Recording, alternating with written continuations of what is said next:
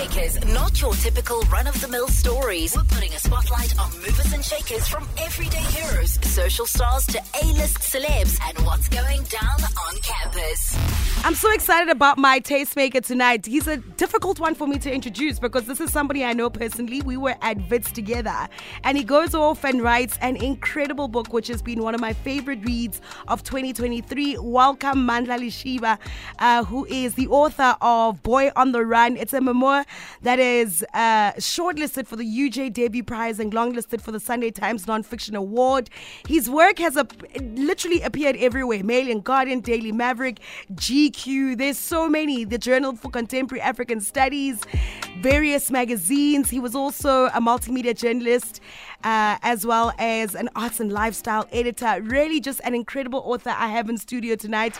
Welcome to the show. Yay! Thank you so much. I'm so excited to be here. You went and studied and studied and studied and studied and studied. Listen, we were in the same anthropology class throughout. I mean, we both majored from in first year. Yes, yeah. I remember. I was like, oh, I know her from TV. We're in class now.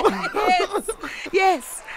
We were in first year together. You carried on with anthropology. Yes. Then you went and you did your honors. Yes, in anthropology and media studies. Yes. I tried doing both, a bit of both, but it was actually in anthropology. Yeah. And I did a very risque topic. Please tell me about this risque topic you did, because when I was reading your book, which we'll get into, I was like, oh my goodness, Welcome's paper is I know there were parts in my book where I was like, is this allowed? Because it's like a bit, can I say X-rated? Yeah. But the project for my honors was a nude bar in Johannesburg. Yes. And part of the honors project for anthropology was finding a social space to study, or any space to study. And I'd heard of this place where men go, and it's like you have to get butt naked from the door and all sorts of things happen. And it sounded so far-fetched to me the first time I'd heard of it. And so the one time I met someone who said they knew of this place, I was like, is this for real? And at the time I was actually shopping for a topic for my essay. And when the person said this place is for real, I thought it was a great excuse for me to go there for my honors project. I think the geek in me was like, let's make this an academic exercise. Yeah. It doesn't need to be a party exercise, but let's make it an academic exercise. Yeah, come out with something thoughtful, rich, and engaging from the experience. And I was joking earlier that I said to myself, I'd better get a distinction for this paper because I put my butt on the line. I mean, you literally put your butt on the line for that. It's so crazy how you immerse yourself so much in your studies. How important is that when one is doing a postgrad? Because you went off and you did another postgrad in media studies and journalism at Rhodes University. And for that study, I looked at the Mail and Guardian 200 Young South Africans. Oh, beautiful. The list and the kind of constructions of citizenship in post-apartheid South Africa, where many young people are struggling for, access to participating in the economy. And I spoke to a lot of people who were on the list, and I did like a focus group with some people about their perceptions on the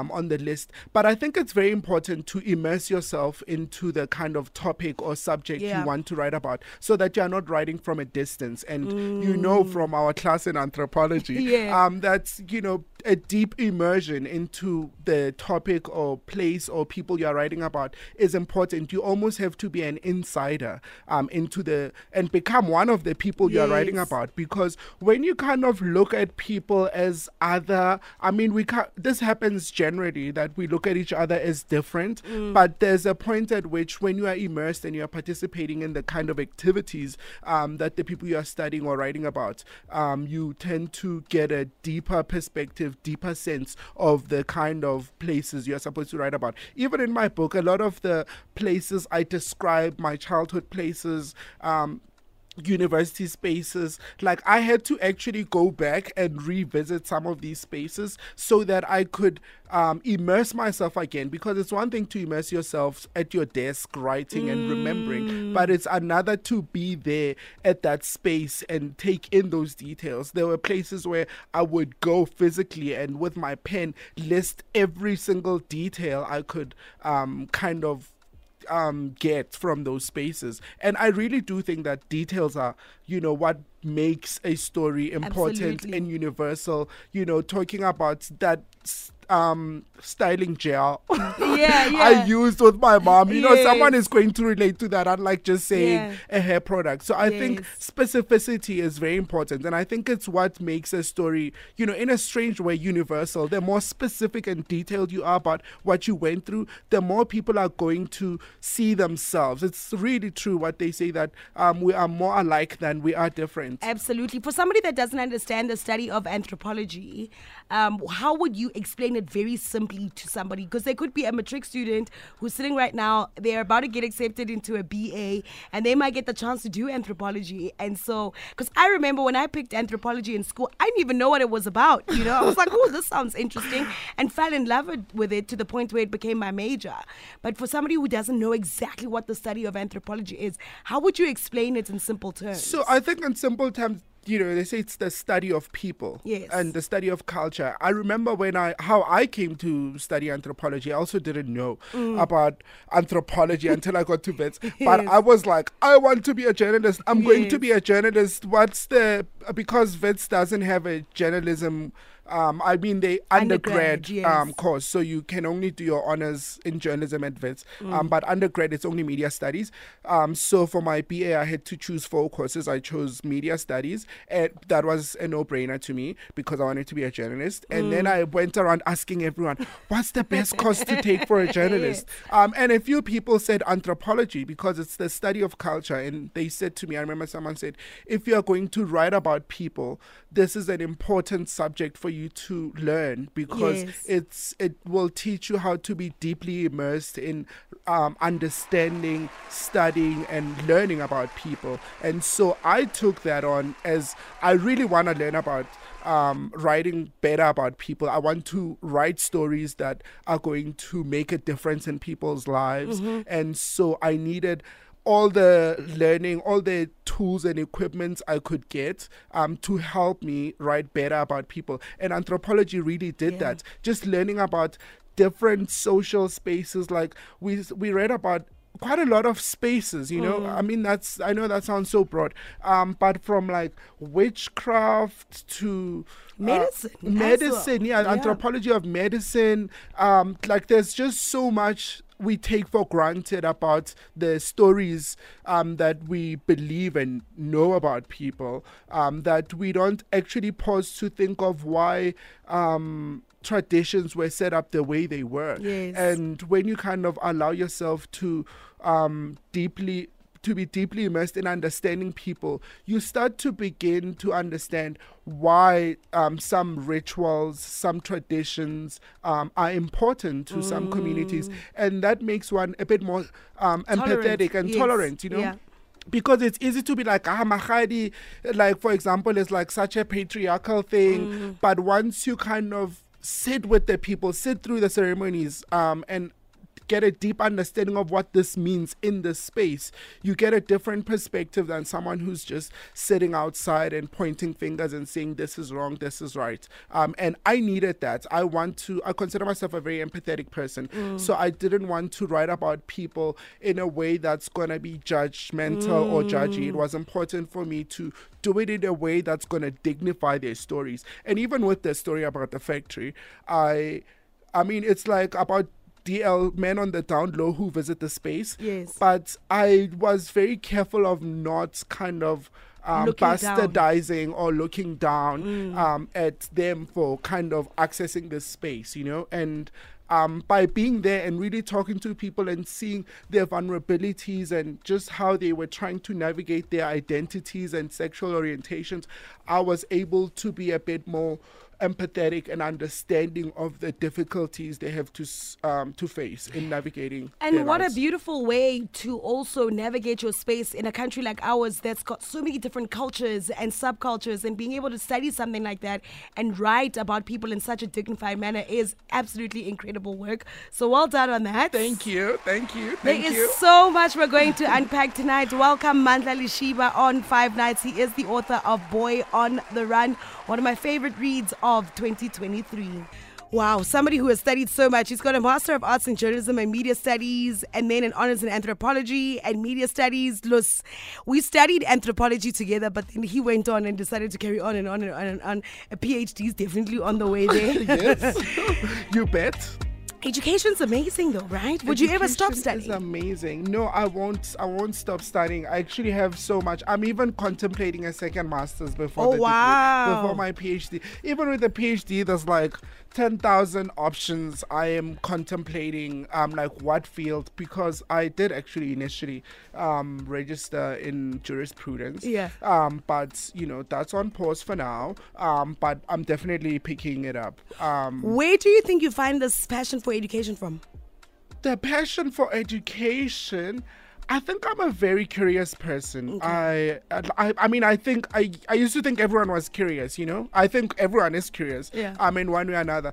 But I'm very curious. I like to know stuff, and I like to almost master something. Okay. If I'm curious, like if there's something I'm interested in or I'm curious about, I want to take it all the way. Okay. And so I think that's partly it. And I've also grew up believing that education was, the answer to the world's problems, I mean, in many ways it's not, and in many ways it is, because I feel like the best way we're gonna be able to solve the world's problems is if we understand most of these problems. So yes. I'm really committed to understanding the problems I'm especially interested in solving. All right. On that note, let's flip question number 1.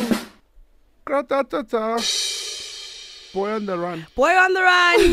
That is your incredible book. It's a memoir. And, when I started reading the book, I was like, this is crazy. Welcome is my age. I mean, we're born in the 90s, and he's already ready to write a memoir.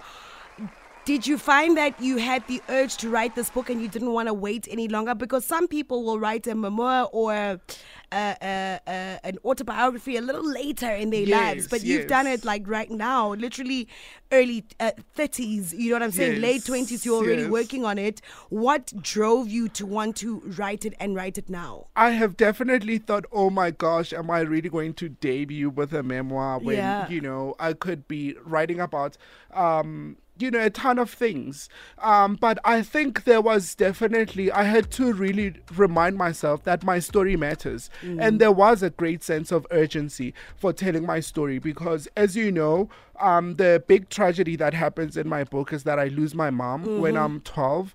I walk in on the tragic moment when she is shot by her boyfriend, who also shot himself. Yes. And it's this terrible, tragic scene that changed my life, And so I'd always thought one day I was going to write about that.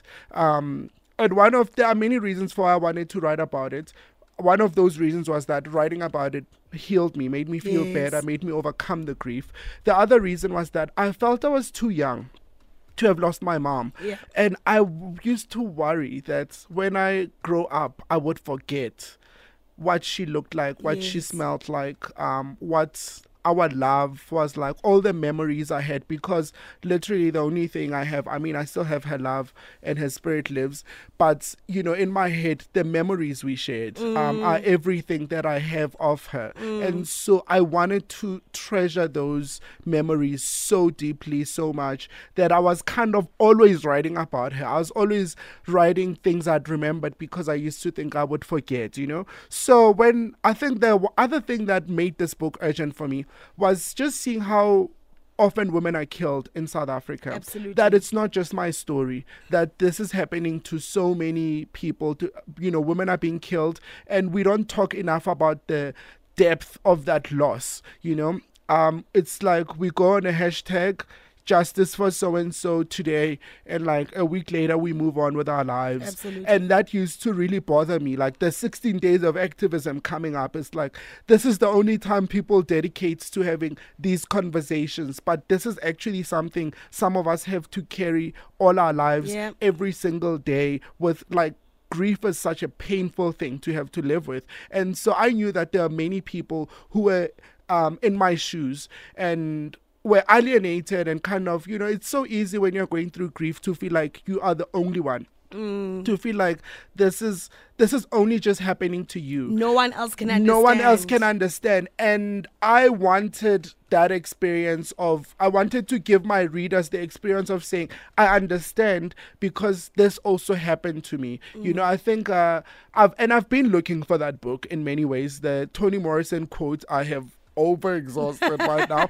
When she said, if there's a book you want to read that has not been written, you have to write that book. Yes. For me, Boy on the Run was definitely that book. Beautiful. And it was important that I gave my readers that experience. So I had to overlook, okay, there's a story about me, there's a memoir, it's my first book. I think we're doing things differently now. Yeah. And the personal is political, you know, that's the kind of political movement that's happening now. So I thought for that reason it was absolutely vital and necessary that I could start my first book with a memoir. Have you had people come up to you and say, oh my goodness, I went through the same thing. I also lost my mom when I was young, and there's also been some violence, there's also been some poverty, there's also been so many. Absolutely. There's been me trying to figure out my sexuality. Have people come to you and express those things? You know, when I finished writing my book, actually, I was so sad because writing it was like making space for all these emotions, these difficult emotions. Every time I'd sit at my desk and kind of,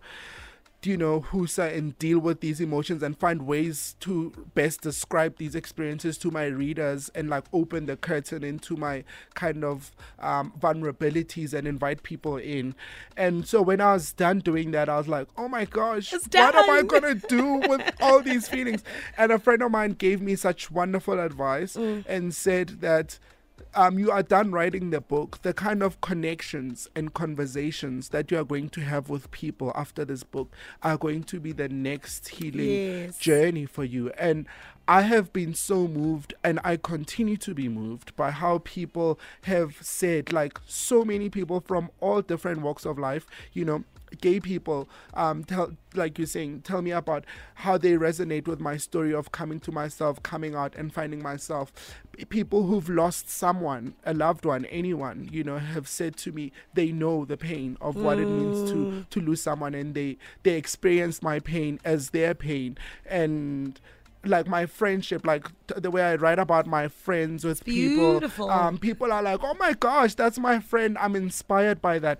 I continue to be so moved by the feedback I have received from this book. And I think a great part of that is that I committed myself to being honest and vulnerable, you know, because I do know that it's easy for readers to tell when you are kind of posturing or trying to paint a glorious picture of your life.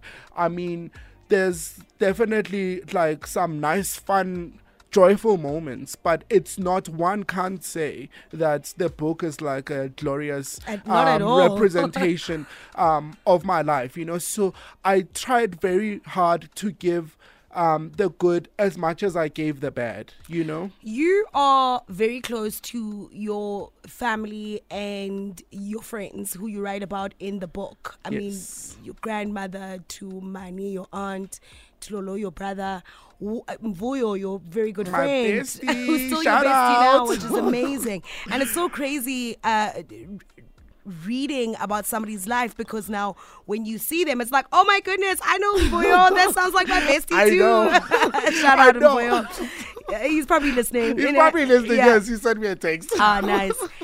What was their reaction like when you were done? I mean, for your family in particular, because they were part of that grief that you experienced. I mean, your aunt was at home when your mother died and the tragic accident happened. Yes. You know, what was it like for them to read your book? You know, my aunt read it, and after it came out, and she wrote to me very beautifully saying she didn't know I went through half of the things I went through, and that she was moved by, she thought I was a very strong person, that I was able to go through that and still keep, you know, my light, you know. I mean, that was one thing my aunt had always been inspired by, or had said she admired and played a big role in helping me overcome the loss of my mom, because I think my family, they love and adore me, but I think a part of them thought I wouldn't survive what happened to me. Your grandmother used to worry quite a lot. My grandmother used to. I think she still worries quite a lot. And like my family, because I'm a very soft person and sweet, and so they were like, "Oh my gosh, what's gonna happen to him?" So they've had that for a while, and so to kind of, for my aunt, I think it was a way of seeing that, oh, this is what's happened to you, because our parents don't really get the full picture of who we are. Like no one actually gets a full picture of who we are, and a book kind of in many ways gives people, even the people who are close to us, are like, oh, I didn't know this part about you. And I've had close friends say to me, I didn't know you went through this. I didn't know you went through that. So I think that's also been very moving to have my family read it, and my aunt especially. My aunt is the only one I've spoken to who's read it, and I tried to not make a big who are like, yeah, what did you read? What did you think about it? Because also I was very respectful of people's stories, but I was also not trying to get their permission on how to tell my story. True. It's your story. It's my story, and there are people who may not be, who might not be, who aren't happy with how they are portrayed in the book. That's for the most part not my business. I believe that if someone said, I forgot who said this, but I really love this, that if people wanted you to write better about them or good things about them, they should have treated you better. True. And so anyone who takes an L in my book is because they've earned it. There we go. And there aren't that many people. Right. I'm not all. out dishing L's in my book. You're not. Not at all. Thank you. Not at all. I think you wrote so gracefully about most of the characters in the book. I mean, yeah, some of them actually don't deserve that grace. But hey, I'm a graceful queen. It's your truth. All right, let's flip your next coaster. All right, what is 5 second rule? 5 second rule. You're going to answer some questions for me in 5 seconds. Ooh, child. Each question is 5 seconds, but luckily they're all about you, so that's easy. All right. Okay, hopefully. It's actually not as easy because people struggle with this sometimes. It's so crazy. I'm worried already. All right, are you ready? Am I? Well, you've got to be... Go. Okay, 3, 2, 1. 3 authors you look up to. Virginia Woolf, Toni Morrison, James Baldwin. Oh, wow. You Sounds just mentioned like my an obvious people. For somebody who wants to start writing a book, what are 3 tips you would give them in 5 seconds? Keep a journal always. Read, and study. Yeah. Okay, got it. Love that. I like the part where you mentioned read, because how are you writing if you're not reading? Yeah. Really, I feel like when you write, when you read, you tend to learn a lot about writing styles, you know. And I love reading my favorite writers to obviously just take in what they write, but to also admire their style and maybe learn a thing or two about the craftsmanship and the turn of phrase and what they do with sentences. And Virginia Woolf and Toni Morrison are goddesses when it comes to sentences. Brilliant. My bookshelf is filled with their books, so I can agree. We're in the same WhatsApp group. What are 3 items of clothing you would never wear? Sweatpants. Really? Sorry. I'm in sweatpants right now. Just so you know, I'm Zanzi. My bad. I'm in sweatpants right now, and Welcome is saying that he wouldn't wear You don't wear sweatpants? I don't wear sweatpants. I used to own a pair, so maybe never is not quite the word, but I'm not inclined. So what do you wear when you're chilling at home? I have like shorts. Yeah. Like comfortable, shorts. like short shorts. Yeah. And like comfortable pants, but so not in winter? sweatpants. Oh my word! I'm so shocked. In winter, I have like pajamas. I have pajamas in winter, but they're not sweatpants. And I have like leggings and tights that I wear. Okay. And inside the house, because I'm scared of sweatpants, because I feel like, yeah, they're giving me pajama and like inside the house, and people always end up wearing them out. yeah, we do. We really do. I live in sweatpants, literally live in sweatpants. That was not a jab at you. No, it's none taken, don't worry. 3 topics that are very close to your heart. LGBTQI plus rights, women's rights, and economic freedom for everyone, black people. I'm not an EFF member, by the way. What are 3 things you'll never do again? You've done them and you wouldn't do them again. 3 things I will never do again. Oh my gosh. That's tough. Yeah. That's tough. Because I'm an adventurous person. I've done a lot of things, bungee jumping, like a lot of wild things, but I can't think of something you wouldn't do again. That means you just live a life of no regrets. That's beautiful. I do, yeah. I mean, I haven't done like really bad things. Like if I'd done drugs, I would say I'd never do drugs, but I haven't really. Okay. Not really. Not really. Just a little. Okay, PG-13. It's a family show. 3 albums you can listen to over and over and over again. Everything is Love by the Cutters, Dirty Computer by Janelle Monáe, and Pink Print by Nicki Minaj. Nice. Those are some great options. What are movies you can watch over and over and over and over again? The Devil Wears Prada. Yes. The Hours. Yes. And what's the third one? Mean Girls, maybe? Mean Don't Girls. you like Mean Girls? I like Mean Girls, but I don't know if I'd watch it over and over. Oh my word. I need to get it. Yeah, I think I've watched it like a few times, but never really gave it a big break. You should try and watch Mean Girls again. Okay. I'm gonna do that. The same way you're able to watch this Devil Wears cozy Prada. weather Yeah. calls for a Mean Girls. Definitely works. Yeah, we got some very cozy weather going on in Joburg right now. Okay, your very last one. 3 things you say when you are surprised. Like phrases that you use when you're surprised. OMG. OMG. Oh my God. So you literally just be like, OMG, oh my God. the whole time. I know, that sounds so plastic. You know what's a bad habit of mine? I say lol in person. Lol. Like I'll be laughing and I'll say lol. LOL. Yeah, LOL. All right, coaster number 3. Let's do this. Coaster number 3. Yes. Yes. The Nkoli Vogue Opera. Tell me about what you are currently working on. The Nkoli Vogue Opera. Oh, what is it about? God. Yes. I'm so excited for this project. So I've been working as a research on this project, the Nkoli Vogue Opera, which is an opera. This classically trained musicians who are cast for this. The singing is impeccable on this show. Rehearsal started like a few weeks ago, and I've just been seeing this come together.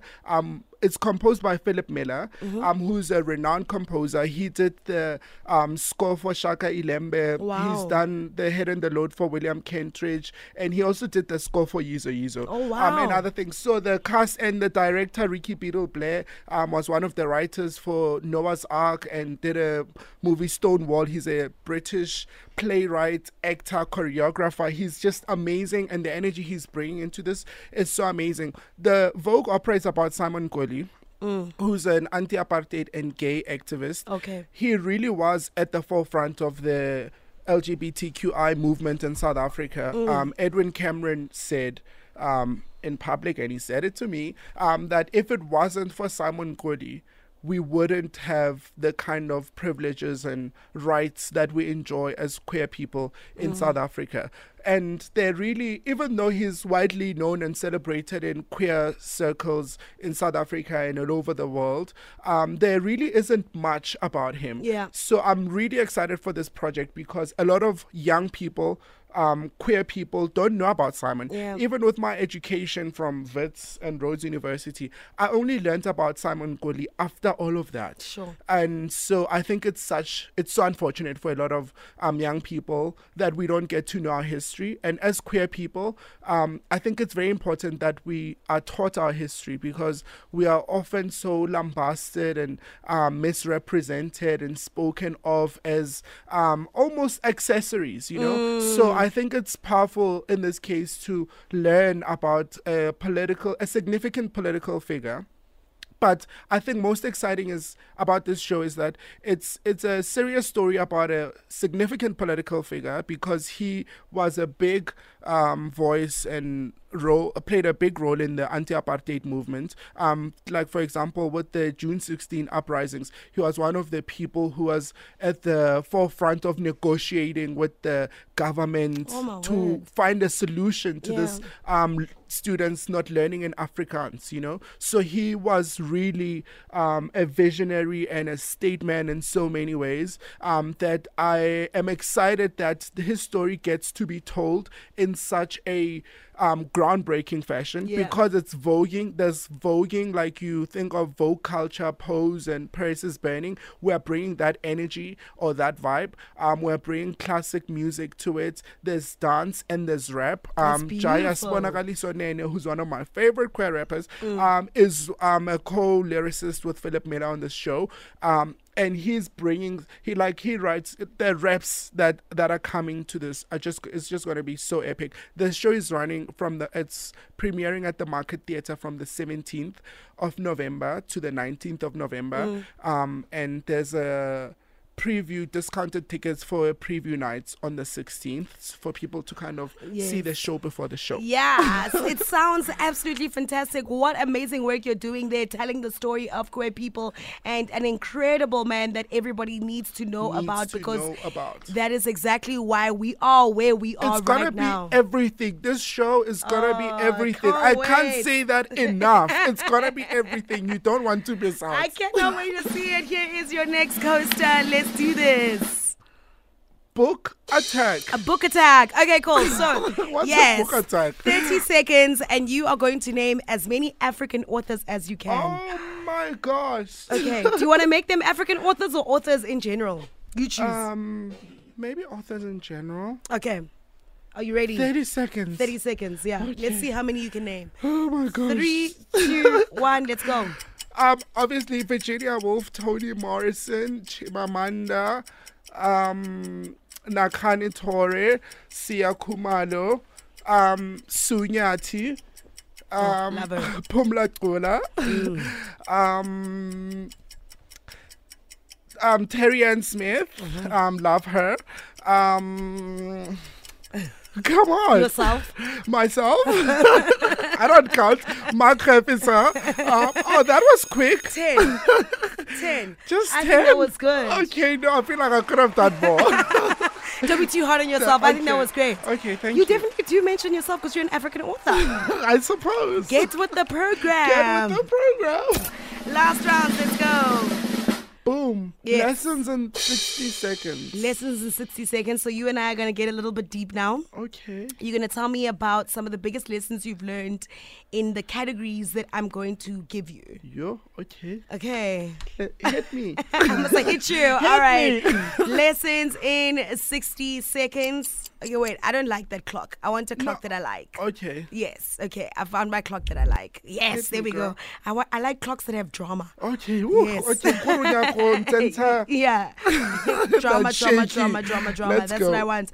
Okay. 3, 2, 1. Biggest lesson when it comes to education. Biggest lesson when it comes to education, I think you have to bring your experiences to education. You have to I've learned that I can't leave myself out the door. I can't leave myself outside of the things I read. I read what I read with my story, with what I've experienced. So I think a lot of people tend to just read, theory and just leave themselves out of it. But theorizing and making sense of what you're learning and being educated with or on depends on you bringing your experience, because that's also has a lot of educational value. In friendship, I love my friends. But be the friend you want, I love my friends so much. Yeah. Grief. The biggest lesson with grief is take it one day at a time, one step at a time, and that writing actually helps. That's why I always tell everyone to keep a diary. Sometimes letting it out on a paper and releasing your emotions, the cathartic experience of writing it down, does so much better.